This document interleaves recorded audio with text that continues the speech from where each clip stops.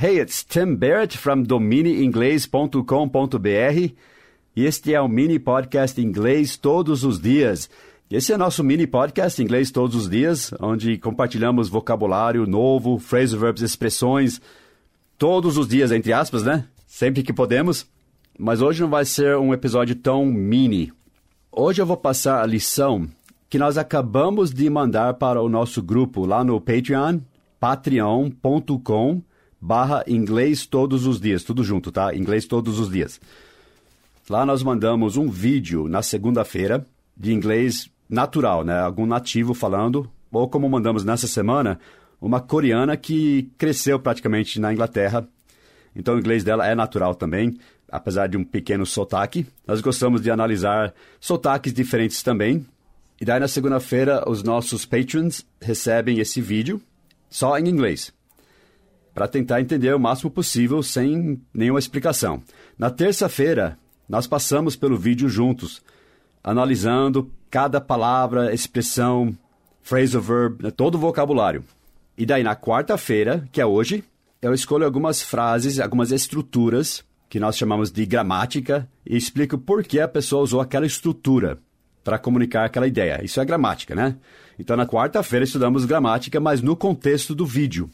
E, finalmente, na quinta-feira, nós voltamos e analisamos as frases completas com as suas reduções e contrações, o que é chamado de relaxed speech, que é o inglês falado naturalmente. Tipo, I am going to, fica I'm gonna. O going to fica gonna. Mas essa é uma de muitas reduções que tem no inglês natural. Então, nós focamos nisso na quinta-feira, como que são contraídas, reduzidas as sentenças no inglês natural. E depois, na sexta-feira, mandamos o texto completo, com a tradução, etc. A lição de hoje foi um pouco difícil, não foi a nossa lição mais fácil e nem mais curta, porque teve algumas estruturas meio avançadas. Mas resolvi compartilhar com você para você ter uma ideia de como é. E já é uma lição de gramática boa para você hoje. Não se esqueça de marcar essas frases, que são estruturas avançadas até no inglês. Então vai ser um presente para você aqui no podcast Inglês Todos os Dias também. Mas eu queria que você tivesse uma pequena amostra. E se for algo que você acha que possa te ajudar no seu inglês este ano, confira lá no Patreon, patreon.com/inglês todos os dias. So, let's start our lesson. Vamos começar a lição. Só explicando o contexto, porque você não viu o vídeo da segunda-feira, mas é uma coreana que fala muito bem o inglês, praticamente natural, dando conselhos sobre o que não fazer na Coreia, como não agir na Coreia. So, let's get started with our lesson. Vamos começar com a nossa lição. Here we go. Hey, it's Tim Baird from Inglês Todos os Dias Patreon, episode Things Foreigners Should Not Do in Korea, Day 3. And today I'm going to be teaching you some grammar. Você ouviu a minha sentença agora? Hoje eu vou estar ensinando você um pouco de gramática. Em português, isso é frowned upon. Isso é mal visto, é desaprovado. Frown é quando você franze as sobrancelhas, você frown, F-R-O-W-N. Então isso é frowned, com ed no final, é um verbo em inglês também. Frowned, com ed, upon, sobre. Isso é franzido as testas sobre. Quer dizer, isso é mal visto. É desaprovado. It's frowned upon. Esse é um phrasal verb comum, que eu acho que eu nunca ensinei aqui. Então, em português, não é bom, não é muito bem visto, né? É frowned upon usar os gerundismos. Tipo, eu vou estar mandando documento para você. Aqui, eles só falam, eu vou mandar documento para você. Em inglês é comum. Dá a ideia de que você já está preparando já. Você já está ativo nisso e vai fazer logo. Então, eu vou estar mandando para você. Então, em inglês é comum. A nossa blogueira da semana, coreana, disse que ela vai estar falando sobre o que não fazer na Coreia, como estrangeiro. Então, eu vou estar falando. É o futuro com going to. Então, eu estou indo, I am going, com ing. To fazer o quê? To estar, que é o verbo to be, né? I'm going to be falando, talking, com ing, sobre coisas, about things. Então, em inglês a gente fala assim, eu vou estar falando sobre coisas não fazer na Coreia. Se você ouvir um americano falar assim, você já sabe porque ele está falando assim, né? Ele está pensando em inglês. Hoje eu vou estar falando sobre coisas não fazer na Coreia. Mas em português, hoje vou falar sobre o que não fazer na Coreia. Are you ready? Hi guys, my name is Anna, and in this video I'm going to be talking about things to not do in Korea as a foreigner. Ela falou things to not do, ou podia ser things not to do. A ordem não muda muito aí, nesse caso. E antes de começar a entrar nos pontos, and, before, antes de começar, em inglês a gente fala assim, ou você fala before starting, com o gerúndio, depois de uma preposição, o verbo que vem depois da preposição tem que estar no gerúndio, com ing. Então, before starting, antes de começar. Ou você fala assim, antes de eu começar, ou antes eu começar. Before I start, não antes que, tá? Só antes eu. Before I start. E ela vai usar essa estrutura porque ela vai usar outro verbo depois. Ela vai dizer, antes de começar a entrar nos pontos. Entrar, nós vimos ontem, que é o get into the points.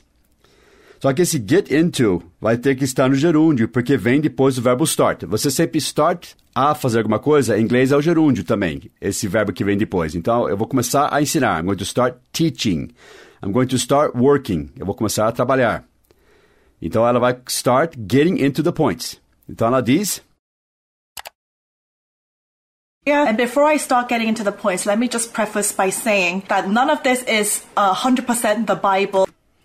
Let me just preface por dizer, by, deixe-me só começar, por dizer, by, por é o by, né? By, dizer é o verbo say, só que vai estar no gerúndio com ing, porque vem depois da preposição by. Sempre que a gente tem uma preposição, o verbo depois está no gerúndio com ing.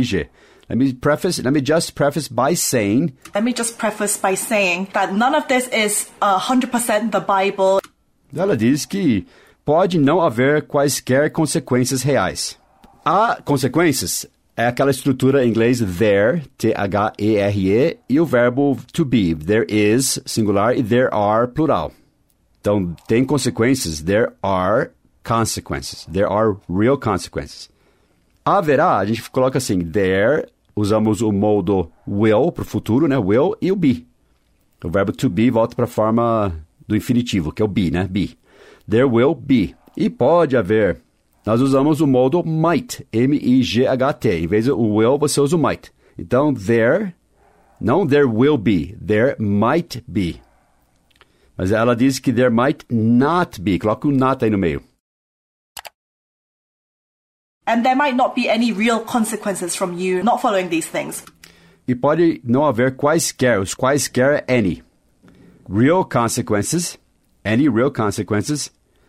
Em português, se você não seguir essas coisas. Se você não seguir. Podia falar if you don't follow, mas ela usou uma outra estrutura. De você não seguir. De você não seguir. De você, from you, not following. Do gerúndio também. From you, not following. Porque esse verbo follow, seguir, vem depois do from, né? De. Uma preposição. De você, de seguir. From following. From not following. From you, de você not following these things. And there might not be any real consequences from you not following these things. Para aqueles de vocês, em inglês, for those, para aqueles de vocês, of you, que talvez não saibam. Então, que saibam é who know. Muito fácil. Who, que, né? Who, W-H-O, é quem, ou que sabem, ou que saibam. Who know. Que não sabem. Então, for those of you who don't know. Daí seria o simple present, né? Who don't know. For those of you who don't know. E para vocês que talvez não saibam, nós vamos usar o modo may.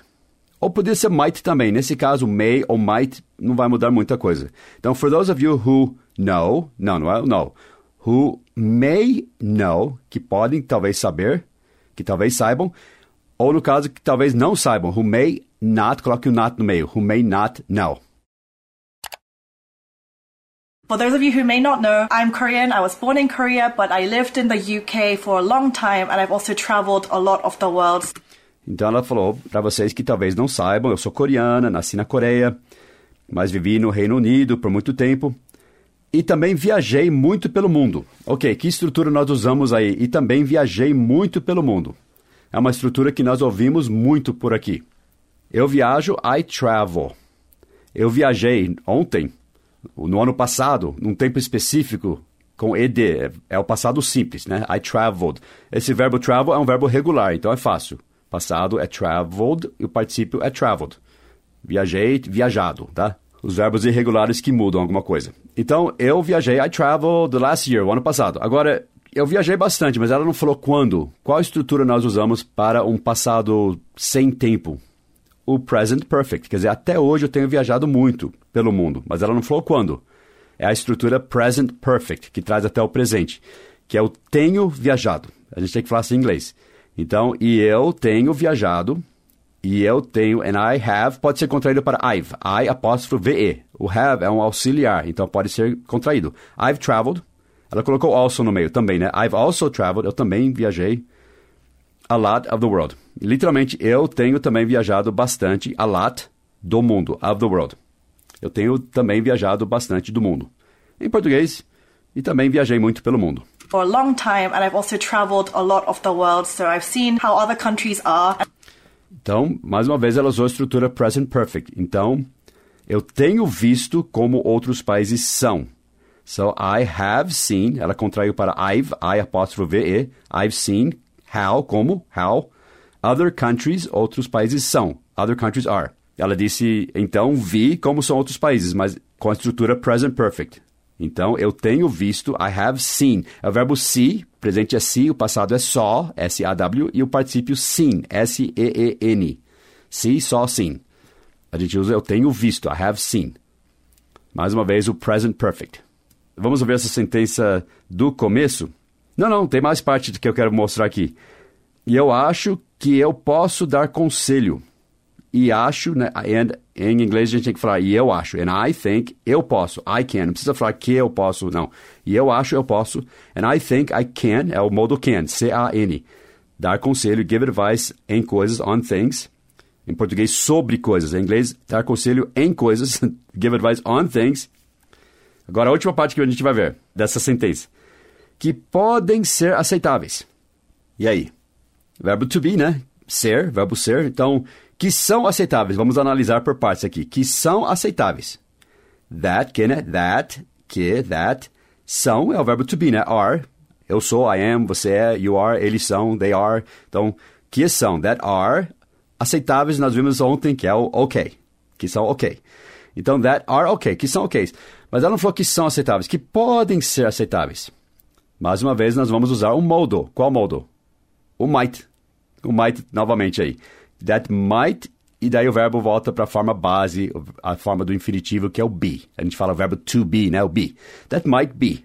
Ok, might be acceptable. Over there. Lá longe, né? Over there. Compared to how things are in Korea. Comparado com como coisas são. Comparado com como, né? How coisas são, things are, verbo to be mais uma vez, na Coreia, em Korea. Vamos ver a frase inteira? Lá do começo. Aliás, eu vou tocar o parágrafo inteiro. For those of you who may not know, I'm Korean. I was born in Korea, but I lived in the UK for a long time, and I've also traveled a lot of the world, so I've seen how other countries are, and I think I can just give advice on things that might be okay over there compared to how things are in Korea. So again, not saying I know everything, but just giving you guys advice, so let's go. But just giving you guys, dando vocês todos aí, you guys, advice, conselho. Mas apenas dando conselhos para vocês. So let's go. Não se ofenda. Em inglês, se eu fosse falar assim, estude, eu vou falar study. Se eu falar não estude, eu vou colocar o don't na frente, don't study. Então, ofenda-se é get offended, ficar ofendido, fique ofendido. E não se ofenda é don't get offended when people ask you for your age. Nós vimos isso ontem, né? Quando pessoas pedem você por sua idade, que eles perguntam sua idade.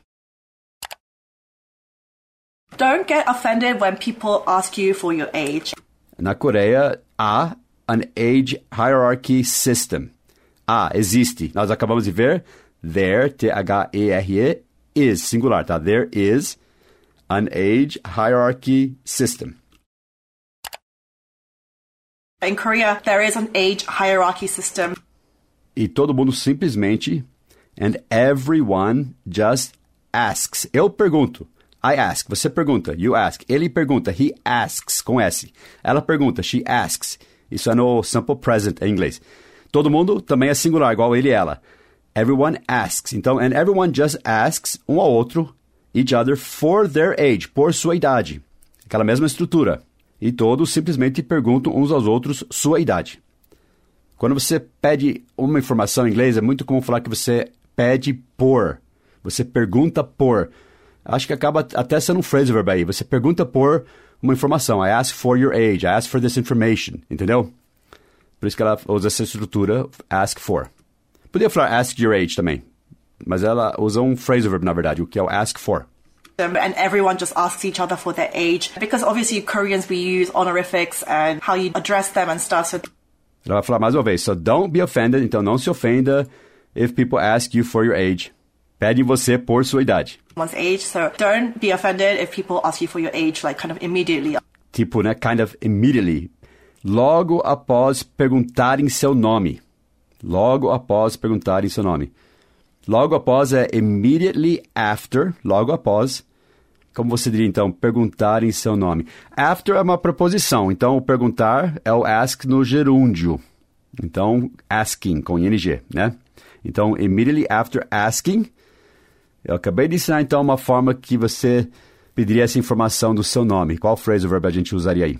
People ask you for your age, like kind of immediately after asking for your name. Asking for your name, tá vendo? Ok, a última frase que vamos ver. Quando ela foi para Nova York, as pessoas simplesmente começavam a falar comigo na rua. Então, começavam a falar. Nós vimos isso lá no começo hoje. Começar é o start e falar é o talk. Então, começar a falar. Start talking. Lembra que nós usamos o gerúndio depois do verbo start? Start talking. Então, pessoas simplesmente, esse simplesmente é o just, tá? Just start talking. Simplesmente começavam a falar. E aí, e como falar? O começavam a falar. Não começam a falar, não é people just start talking. Eles começavam a falar. Algo habitual, tá? No passado. Nós vamos usar um modo aí também, que é o modo would para isso. Pessoas vinham até mim e começavam a falar. People would come up to me and start talking. Pessoas perguntavam o meu nome. People would, tá vendo? Use o would. People would ask for my name. Então vamos ouvir o que pessoas faziam. Like when I went to New York last time, people would just start talking to me on the street. Well, people would just start talking to me on the street. Diferente de como é na Coreia. Uau, essa teve estruturas mais avançadas essa semana. Achou que ia ser mais fácil, né? Então é isso. Marque essas frases, essas estruturas. Volte para o vídeo do dia 1, dela falando só em inglês. Nós estudamos o vocabulário ontem e hoje essas estruturas um pouco diferentes. Veja se você consegue entender muito mais agora. E daí volte aqui amanhã para nós analisarmos o relaxed speech, como que ela reduziu, contraiu essas frases, né? Lá no começo, aquela primeira frase, I'm going to be talking about, ela não falou I'm going to be talking about, ela falou... Video, I'm going to be talking about... Opa, volte aqui amanhã e vamos ver bastante dessas reduções aí. I'll see you tomorrow then. We're going to be talking about relaxed speech tomorrow, okay? I'll see you then. Bye-bye.